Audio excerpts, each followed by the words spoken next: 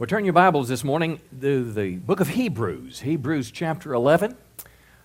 Forgive me for being on a stool this morning. I had knee surgery about 10 days ago. I'm doing real well, but just sometimes a little hard to stand for a long period of time. So Hebrews chapter 11, we have been doing daily Bible reading, hopefully every day of your life. I cannot think of a better way to stay connected with God than an appointment with Him every day. Take some time to pray, a little time to worship, a little time to read your Bible.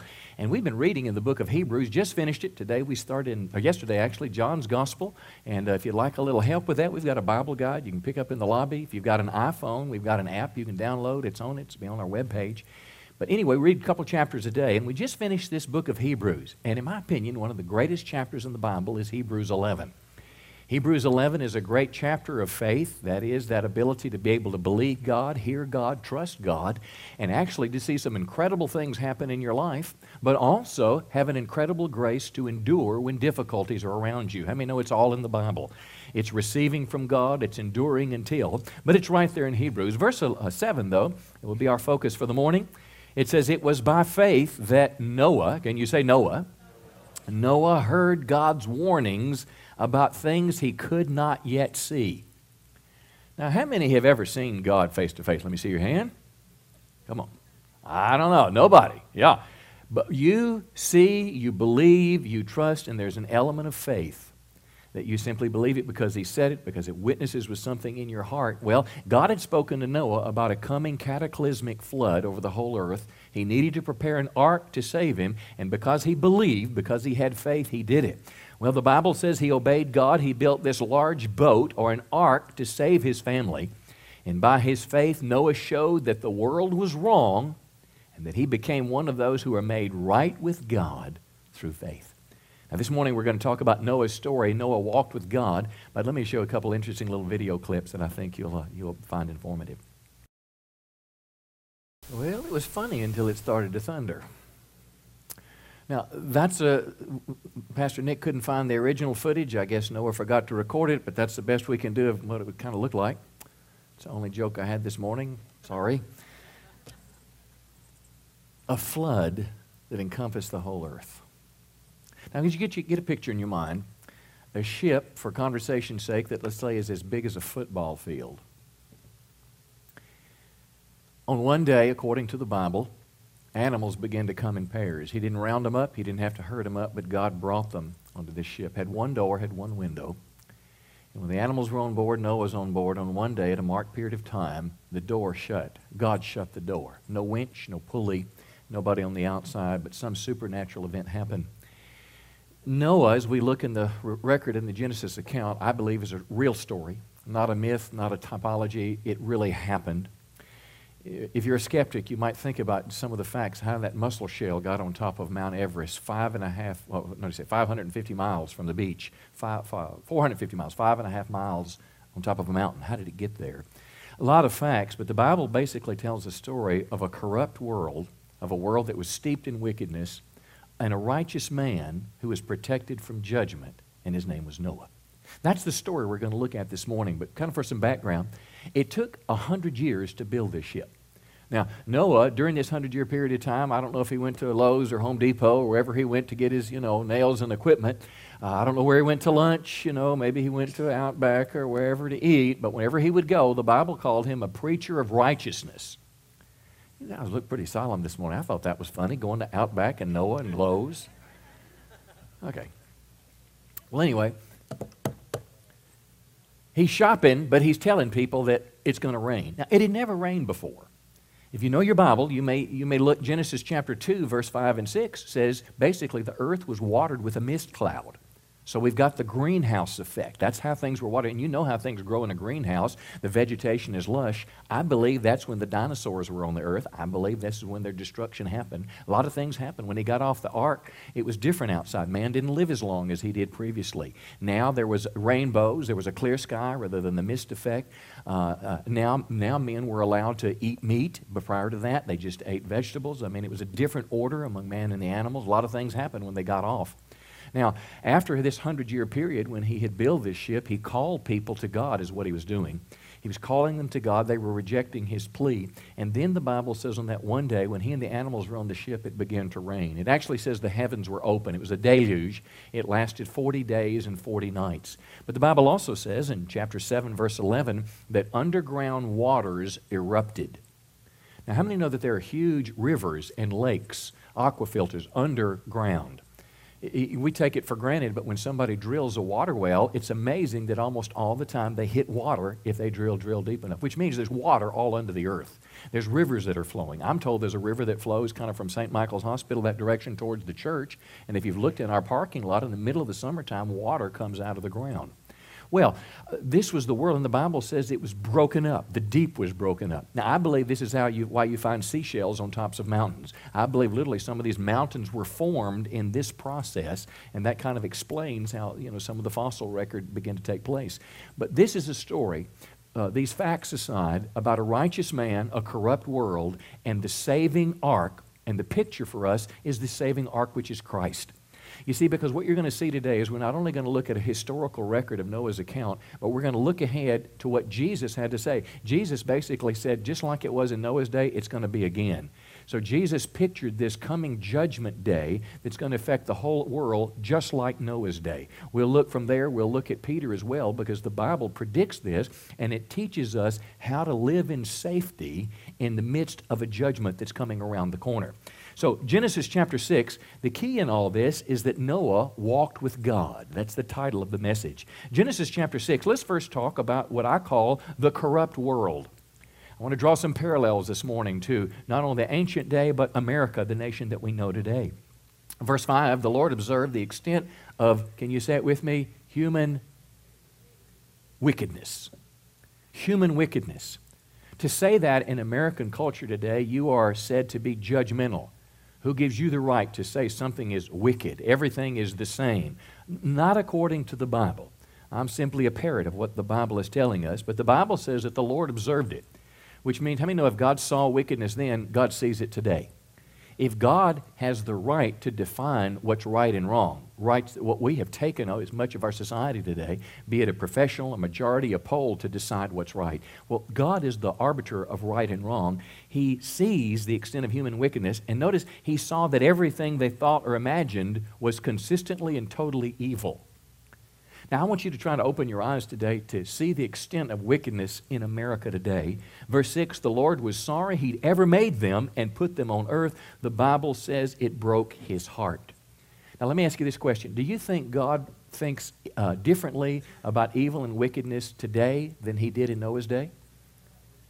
Do you think God thinks about the depth of wickedness and sin and evil any differently when Jesus died on the cross than Noah's day?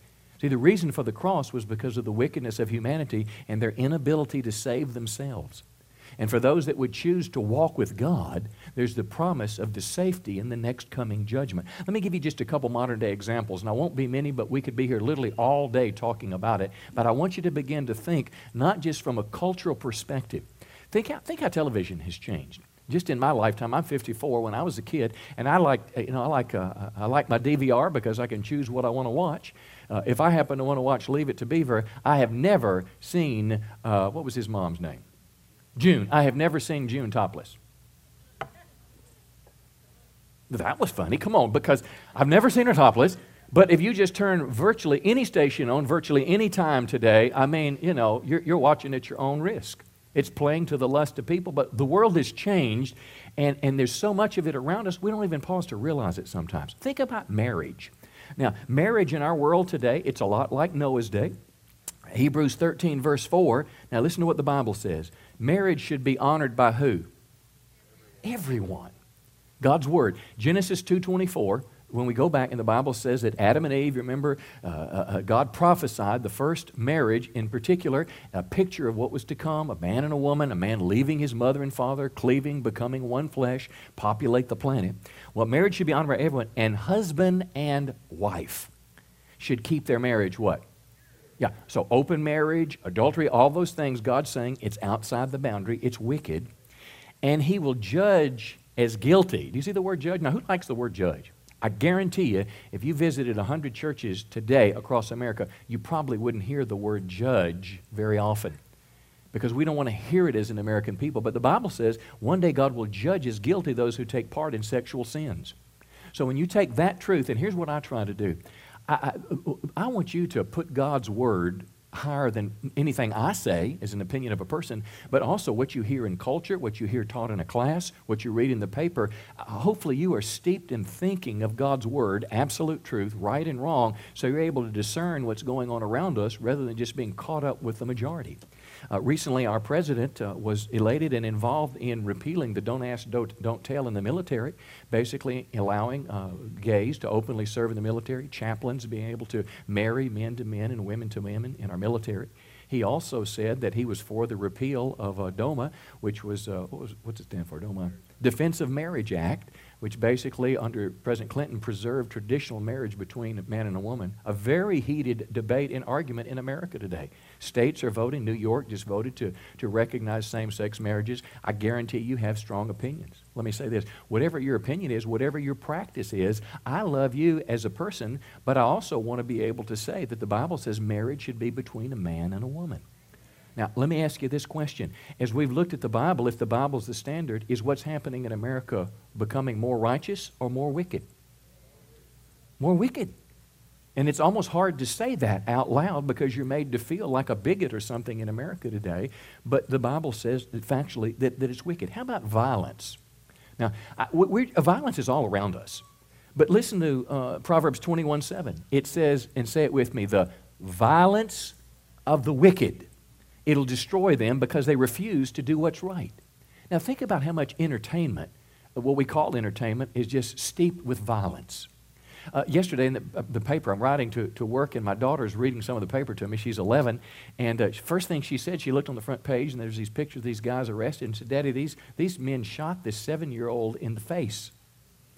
It's just all around us. It's everywhere. Recently, our Supreme Court said that it was okay for minors to be able to buy violent, graphic video games, buy or rent them. So basically, our court says no big deal about violence either. But according to the Bible, is America becoming more righteous or more wicked? Wicked. One more. Corruption. Proverbs 17:23. The wicked take what? Secret bribes. The wicked take secret bribes to pervert the course of justice. In other words, God has a standard, but people are wrongly influenced to go in a crooked path. There was a Zogby poll that said 82% of Americans, that's most of us, believe that the political corruption played a major role in the financial crisis. In other words, what we're seeing, this collapse of America, supposedly all the mess that's going on financially, devaluing our dollar, inflation just going like a wild man out there in terms of prices that you're paying for things, they believe that corruption was a part of it. And guess what? A study was done recently that those in Washington's net worth increased over 3,000%, while the rest of much of America is out of work and struggling. So we know that this, and what's this called? It's called wickedness. So there's wickedness and there's justice. I was so encouraged this morning. If you open the paper, the bottom of our paper was a picture of two brothers, our sheriff and his brother David. And David basically had been arrested by Sheriff Prince a number of years ago because of a 30-year-old drug problem. Now, can you imagine that? A brother being committed to the law enough to arrest his brother and put him in jail. And then his brother said, that was the defining moment of my life. That's when God got my attention. And now the brother is serving the Lord. And he said that was a turnaround point in my life. Isn't that great? I got so excited when I read it, I sent Sheriff Prince a text message and thanked him for what he's doing for our community. We don't say thank you enough to those that are in public service, do we? So anyway, it's around us. So with corruption, would you agree with me that America is becoming more what? More wicked. Now, we could talk all day about it, but I'm not going to. But I want you to kind of see it clearly. Don't disassociate what's going on out there to what's really happening in the world. We live in a wicked place. Now, look back to Genesis verse 7. God speaking to Noah about judgment. The Lord said, I will destroy all human beings that I made on the earth. That means that's pretty strong language. I will destroy the human beings I made. I'll destroy every animal and everything that crawls on the earth, the birds of the air, because I'm sorry I've made them. Now, I want you to think about this a minute. The reason a loving God judges people is because they resist His ways and practice evil. Let me say it again. God is, and how many know God is first and foremost a loving God? For God so, that He gave His only begotten Son. God is a loving God, but He's also a just God. And a just God will not allow evil, wickedness to define the people He's in relationship with. God has revealed Himself to all mankind in at least 4 ways. First, God reveals Himself through nature, the enormity, the complexity just of the natural world. It's called natural theology, Romans 1. God reveals Himself through the Word of God, number 2. He reveals Himself through supernatural acts and events, that when His presence invades the earth. And number 4, God reveals Himself through Christian testimony. So as God reveals Himself, men have free will that they can choose to humble themselves, submit themselves at the level of revelation they have. Whether they are a pygmy in Africa or whether the most sophisticated person in New York City, according to the revelation they have, they can submit and humble themselves and walk with God, or they can resist Him. And the Bible says that not only did God judge them, it'll happen again. Now, to say this in America today, I mean, America, very pluralistic society, very much political correctness is the word of the day. What I'm saying right now is not very popular. But can I tell you, my friends, truth is truth. I would much rather somebody tell me before it happens than just keep kicking the can down the road like it doesn't matter. Well, that's what we want to do today. Look, Matthew 24, you know that Jesus Christ said there's going to be a similar day of judgment that's going to happen again? Jesus said this. Look at Matthew 27, verse 37. Jesus said, for as it was in the days of, say it again. So now we leap from Genesis 6 all the way to Christ. We're probably 4,500, 5,000 years. As it was in the days of Noah, so will be the coming of the Son of Man. So Jesus is coming back not as a baby in a manger, but as the King of kings and Lord of lords to judge the world. For as in those days, before the flood, they were eating and drinking, marrying, going to McDonald's, going to Walmart, blah, blah, blah, giving in marriage until the day when Noah entered the ark. So they're just going about life, living life, going to school, going to the beach, watching television. Well, not watching television Noah's day, but you understand what I'm talking about. Living life. They were unaware until the flood came and swept them all away. And listen to what Jesus said. So will it be at the coming of the Son of Man. That most of the world, the Bible says there's a wide path to destruction. Most people are on it. Most of the world will be outside. And Noah, those that were walking with God, believing God, those that are endeavoring to live a righteous life can be on that ark which is Christ. And then Jesus says words that have direct bearing to us today. Verse 44, therefore you must also, come on, say it with me everybody, be ready. You must be ready, for the Son of Man is coming at an hour you don't expect. Now, I've got the agenda or the travel itinerary for when my wife's supposed to land in Dallas. I mean, it printed it out. The airlines basically said, we know when it's supposed to be here. This is what we've planned, and we live our life that way. If I want to see what date it is, I look on my watch, I look on my phone, see what time it is. But the Bible says you can't put it on a calendar date when Christ is coming back. That's why the man that recently predicted it was wrong to even try to do that. But Jesus said, I'm coming back one day, and I'm coming back as the judge of the world, and you need to be ready. Now, that's what the Bible teaches us. 1 Peter chapter 4. And this is something that I wish we would teach in our public schools. The Bible tells us that we will one day give an account of our life to God. Now, how many know that can be really good or really bad? Now, I don't know how this has happened, but the Bible says there's books in heaven that are somehow recording the life of all the 7 billion people on the planet today. God is recording our lives, our actions, our thoughts. You say, well, how could He do that? You'd need a big computer. Come on, friend, He's God. The Bible says literally the stars were flung from His fingertips. How many know if He's big enough to do that? How many know if God is smart enough to make 7 billion people different? If you look around the room today, you'll see a lot of people with 2 legs, 2 ears and a nose and eyes and 10 fingers. We've got commonality, but buddy, we are different. We are different, and the uniqueness and the incredible nature of God. And the stronger telescope they make, come on, the more that they see is out there.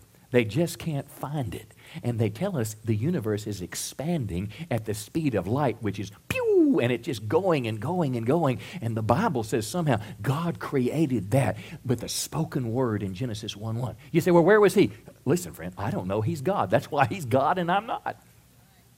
But that God is in charge of everything, and He wants to spend eternity with you. And the Bible says one day you'll give an account to of your life. I believe it's Revelation 21. If you'd look back there, you'd read about it. It's called the Great White Throne Judgment, where the graves will be open, men will stand before God, books will be open, and we'll be judged. How many want to be on the right side on that day? Yeah, me too. Listen to what Peter says. Verse 3, Peter says, "You've spent enough time in the past doing what the heathen like to do." Now, heathen means pagans, it means unbelievers. It simply means people just like you before by grace you believed in Jesus. So get rid of all the pride, get rid of all the self-righteousness. How many know we're just like everybody else on this planet? Come on, both hands, both feet. I'm a sinner just like everybody next door. They've got their problems, I've got mine. The difference, though, is that I've admitted my sin, have asked Christ to forgive me, come on, and His righteousness washes my sins away. That's the difference. Well, and notice now, I want you to see this in this passage. For the Christian, we have a past and we have a present. If your present is like your past, I'll suggest to you you're not a believer. See, when we truly have Christian belief, behavior follows. Now listen to what happens, verse 3. He said, "You spent enough time in the past doing what the heathen like to do.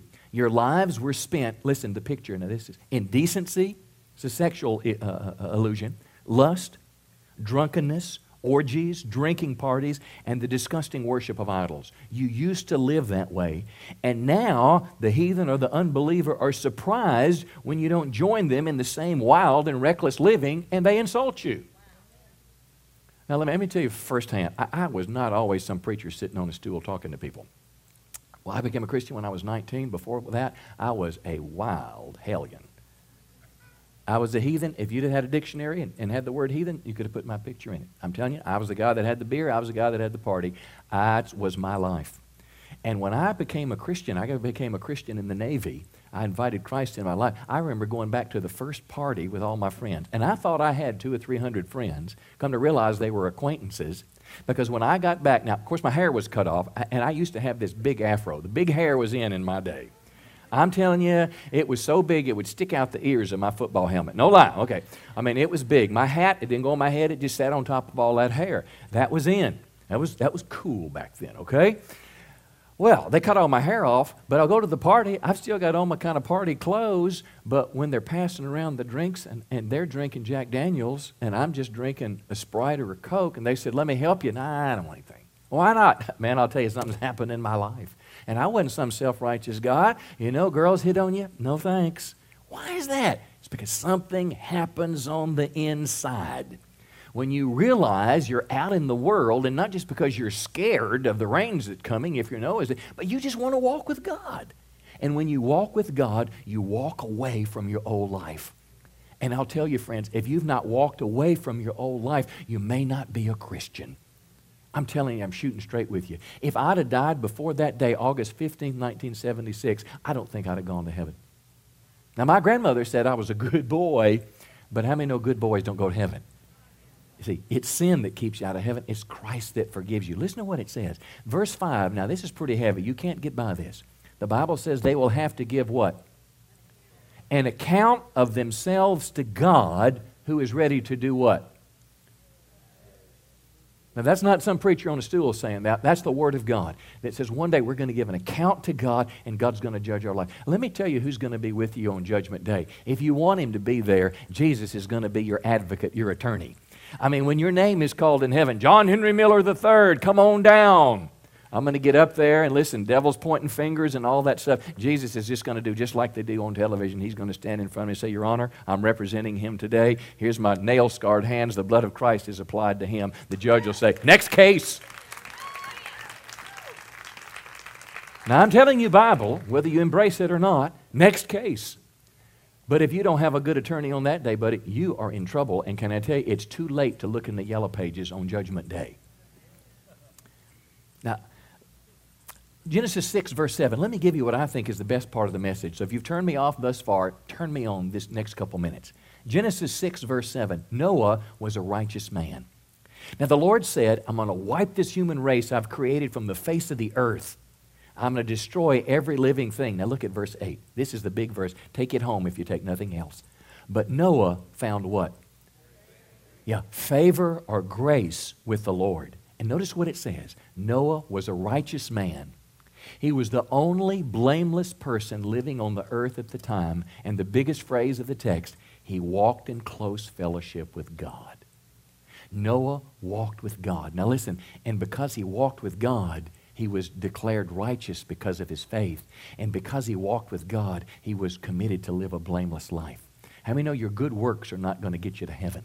What spared Noah was he was living a righteous, blameless life, all because he walked with God. Now I want to tell you, the same thing can happen to you and I today. If we walk with God, listen, God's righteousness will be our portion. Let me say this, Romans 3:22, our good works don't make us righteous. Listen to the Bible. The Bible says, the righteousness from God comes through faith in Jesus Christ to all who believe. The righteousness from God. That is, when God looks at you, it's not just because of your good deeds. See, the reason Christ died on the cross is because you couldn't be good enough. See, the Bible says all our righteousness is as filthy rags. So what Christ does when I believe, somehow he puts a robe of righteousness on me. It's like washing dirt off of my life and it's going down the drain. And when it goes down the drain, he puts a robe on me of righteousness and he imputes or imparts or gives me his righteousness. And that's the ticket, friend. That's what makes you righteous, is because of what Christ has done. But let me be quick to say, God expects righteous people to live righteous lives. In other words, he expects your behavior to follow your belief. And if your behavior doesn't follow your belief, I will suggest to you that, as the Bible says, your faith is dead, empty, meaningless, and not Bible faith. 2 Corinthians 6:17, you know it this way. It says, come out from among them and touch not the unclean thing, and I'll receive you. Well, guess what the Message Bible says? Leave the corruption and compromise. Leave it for good, says God. Don't link up with those who will pollute you. I want you all for myself. Now, doesn't that sound like God saying, I want to walk with you all your days? And if you'll walk with me, if you'll come out from the world. Now, you get the picture when I was talking about my old life. I'm not the way I used to be. And I'm not the way I used to be is because I've decided to walk with God. And I don't want to do that anymore. And even the things that I want to do from my past, anybody got any of those? What are they? We've all got them. They pull me back. Listen, when it pulls me back, I want to tell you what. I've got a part of me, my old nature, that wants to do it. But guess what? When I begin to touch that direction of my life, I feel guilt. I feel shame. And guess what I do? I go to the cross and I ask God to forgive me and ask God to make me new. Not because I'm scared I'm going to get wiped out on Judgment Day. I don't want to break my relationship with God. Listen, my wife is coming back from India tomorrow. My wife, she likes a clean house. And Bethany came home. She's been out of town for a week, and she looked at Rebecca and I, what we've left, and she said, this house is a wreck. So my wife, when she comes home, guess what I'm going to do for her? I'm going to try to give her a clean house because I love her. She told me the other day, she said, honey, my love language is serving. And it just warmed my heart because I said, honey, my love language is being served. So we fit together like peas and carrots. That's a true story. But I know what means a lot to her when she gets in her dirty car and I've made it clean, that says you're important to me. When we clean that house, that says that, listen, you're important to us. Well, it's the same thing about walking with God. When I choose not to sin or live that old lifestyle, it's because I want to make him happy. And that's the outflow of walking with God. And that's what God is looking for in our life. Listen, the choices we make in life, the righteous choices, the blameless choices, it all flows out of the fact that we walk with God. And that's what God wants for us, to walk away from the world and walk towards him. Come on, give him a big hand this morning. Let me close with this thought as Pastor Nick comes. Genesis 6, verse 17. And it's about God's protection. And this is a picture and a promise for you and I today. We look back for Noah, but we look ahead at Christ. God said to Noah, look, I'm about to cover the earth with a flood that will destroy every living thing that breathes. Now look at verse 1. When everything was ready, the Lord said to Noah, go into the boat or go into the ark with your family, for among all the people of the earth, I can see that you alone are righteous. Isn't that a powerful promise? Here you got this guy for 100 years that's built this big ship on land and it's never rained. And he simply believed God. And God looked at this man and God said, You, buddy, have a righteous heart. You've tried to walk with me all my days, and because of that, I'm going to protect you on Judgment Day. Because of that, you don't have to fear when the rain comes. Because of that, you don't have to fear when the depths are broken up, because I'm going to hold you in the hollow of my hand. Can I tell you, it's the exact same thing for us as Christian people today. Jesus Christ will hold us in the hollow of his hand. You don't have to be afraid of what happens after death. You don't have to be afraid of Judgment Day if your name is written in the Lamb's Book of Life. When God looks at you, listen, he doesn't see what you used to be. He sees Jesus. Somebody say, praise the Lord this morning. When God looks at me, listen, I may have a memory of my old life. I may have a memory of the people whose lives I hurt. But my sins have been buried in the sea of God's forgetfulness. When he looks at me, he doesn't see the way I used to be. He sees me clothed with the righteousness of Christ. That's why the Bible says you're saved by grace through faith. It's a gift of God, not by works, lest any man should boast. Don't you think he's worthy of our praise? Come on, give him another good hand today. We bless him today for the shed blood of Christ that washes our sins away and gives us a hope. So here's my question for you today as we close. Are you on the ark? Because here's the deal. You can't have it both ways. That day when the ark was shut, you're either out in the world or you're on the ark. On that day in the future when it comes, you're either going to be out in the world doing your own thing, kind of coming in and out with God or living out there, or you're going to be securely on the ark, which is Christ. So I want to ask you this morning about the life you're living. I want to ask you this morning, are you trying to walk with God each day? Are you trying to live a blameless life? Are you trying to let the righteous life flow out of the righteousness God gave you? That's God's plan for you. That's what God wants. And guess what? That's where your happiness is going to be. All the world has to offer is a fake counterfeit. But if you will walk with God all the days of your life, my friend, he'll give you the joy that you're searching for. And I want to encourage all of you today, make a step to Christ. Make sure that your heart is right with God. Renew afresh. If you may find yourself here this morning, because we're going to close in prayer as we always do. And let me know when we pray, we'll pray with you about anything. Because what happens when we have a service a Sunday morning, hopefully you have some fellowship with God's people before church in the cafe, maybe afterwards you're meeting some people, fellowship's apart. But listen, worship, the Word of God, and prayer. And prayer is that wonderful opportunity for you to connect with God and another person, simply to invite God in an area of your life. I don't know what your need may be. You may have some financial pressures, marriage problems, who knows what it may be. You may have mother-in-law problems, but you just may want God to help you. We'll pray with you this morning. But I believe there's a lot of people here today that this message has spoken to you, that God is trying to tell you, I want you to walk away from the world. I want you to walk away from what the Bible would call a wicked lifestyle. I want you to begin to pursue a blameless life. And there's something powerful that happens when you make a step to Christ. I'm telling you, I've been a Christian 30 years, and I have countless times gone for prayer and asked people to pray for me, and something happens. Because if I can't walk towards God in a place of worship, how can I walk towards him when they're trying to pour some Jack Daniels in my drink? I'm telling you, it's just harder when you're out there in the world. So there's a wonderful opportunity today if you need to connect with God. Because you may be here today, and if I can talk with you eye to eye just a second, you may not even know if you're going to go to heaven or hell when you die. You might have never heard anyone talk this directly about this subject. But I want to tell you, friends, Christ offers you what no one else can. Because Jesus Christ is the only one that was raised from the dead. And he came with one person to offer us forgiveness of our sins. And I'm telling you, I was raised in church, but I was not a Christian. I would call on God when I was in trouble. I can remember I was probably 18.